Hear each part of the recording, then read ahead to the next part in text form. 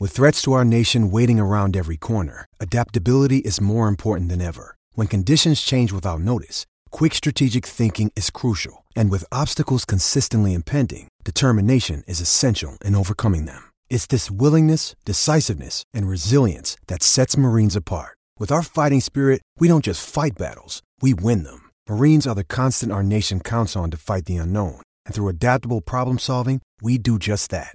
Learn more at marines.com. Hello, and welcome to another edition of Play Me or Fade Me. And thank you for joining us as always.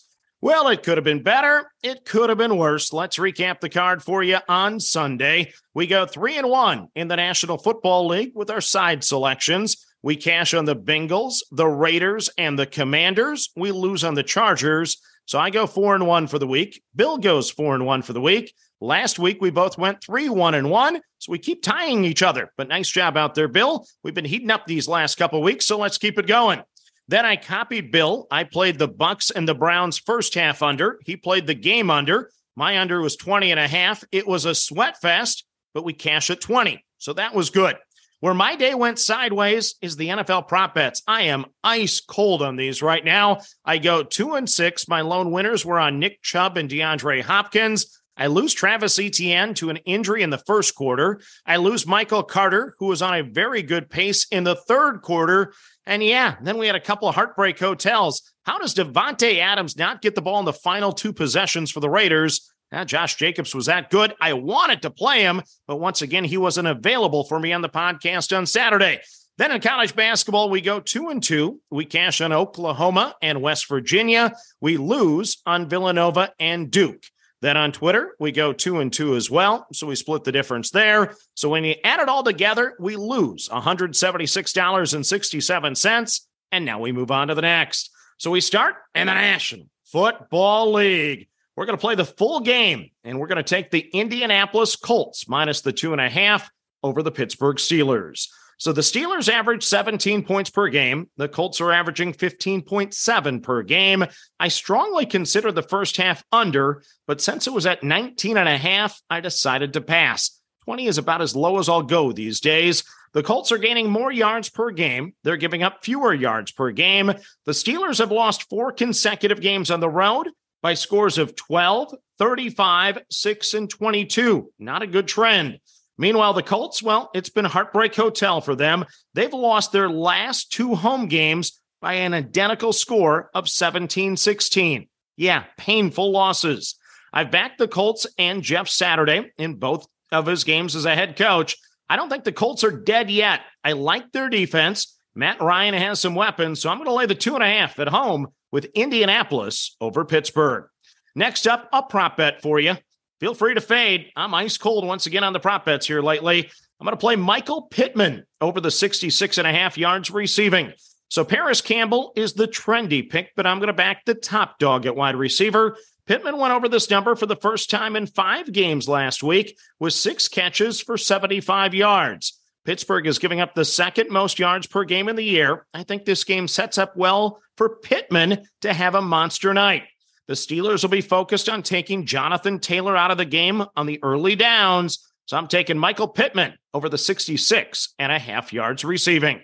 Next up, we got college basketball, and we start with the Big Ten ACC Challenge. And I wanted to fade Northwestern, but they're on my list I can't bet against, as you remember, right? So I'm going to play Minnesota plus the 13.5 at Virginia Tech.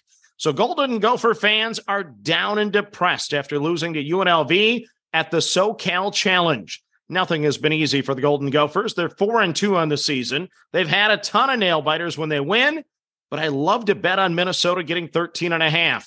Ben Johnson's Gophers lost 17 games last year, playing in the very difficult Big Ten, and yet only 3 of those losses were by more than 13 points. They play tough until the end.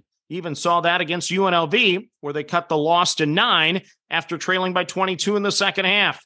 Virginia Tech, the Hokies are a solid 6-1 team, but they have North Carolina on deck. It could set up the potential look ahead here. So give me the Golden Gophers plus the 13.5 at Virginia Tech. Next up, we're going to play Tulane minus the 18 over UL Monroe. So it's year 4 for Ron Hunter at the helm at Tulane. The Green Wave finished above 500 in the difficult American Conference last year, and now they're projected 4th in the conference this year. So no idea if star point guard Jalen Cook will play tonight.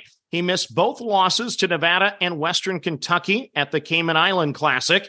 Tulane's home wins have been by 22, 17, and 20 this season, so right in this range of 18.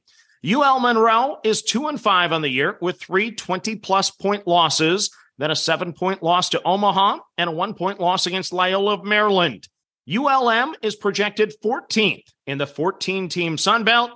Let's go for style points tonight. I'm going to lay the 18 with the Green Wave of Tulane over UL Monroe. Next up, we head to the SEC. It is Mississippi State minus the 24.5 over Omaha. So Omaha is 3-4 on the season with road losses by 25 at Kansas, 14 at Nebraska, and 36 points at Iowa.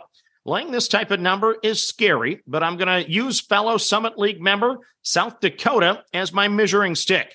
Mississippi State beat South Dakota by 37 points this season. South Dakota is projected 3rd place in the Summit. Meanwhile, Omaha is projected in 9th. Once again, I dislike this type of number, but on a card that's very limited, I'm going to back the Bulldogs, minus the 24.5 over the Mavericks. Then your final game of the card is an interesting one. It's in the Mountain West. It is Nevada, minus the 2.5 over Sam Houston. So I'm still trying to figure out Sam Houston. They've already won at Power 5 schools, Oklahoma and Utah. They've crushed Northern Illinois by 34, and they beat South Dakota by 31. That shouldn't be the resume for a team picked 5th in the WAC conference coming into the season.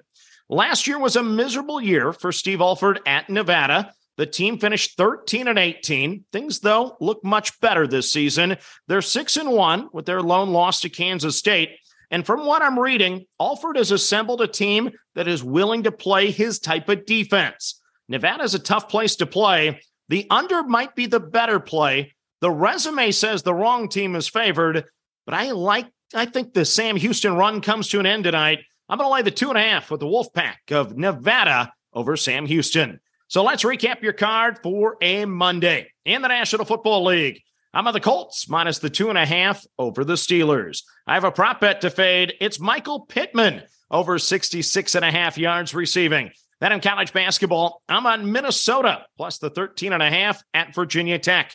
I'm going to lay the 18 with Tulane over Louisiana Monroe. I'm going to lay the 24.5 with Mississippi State over Omaha. I'm going to lay the 2.5 with Nevada over Sam Houston. So that's your card for a Monday. As always, manage that bankroll. Don't chase money. Have fun, and let's cash some tickets together. Good luck, everyone.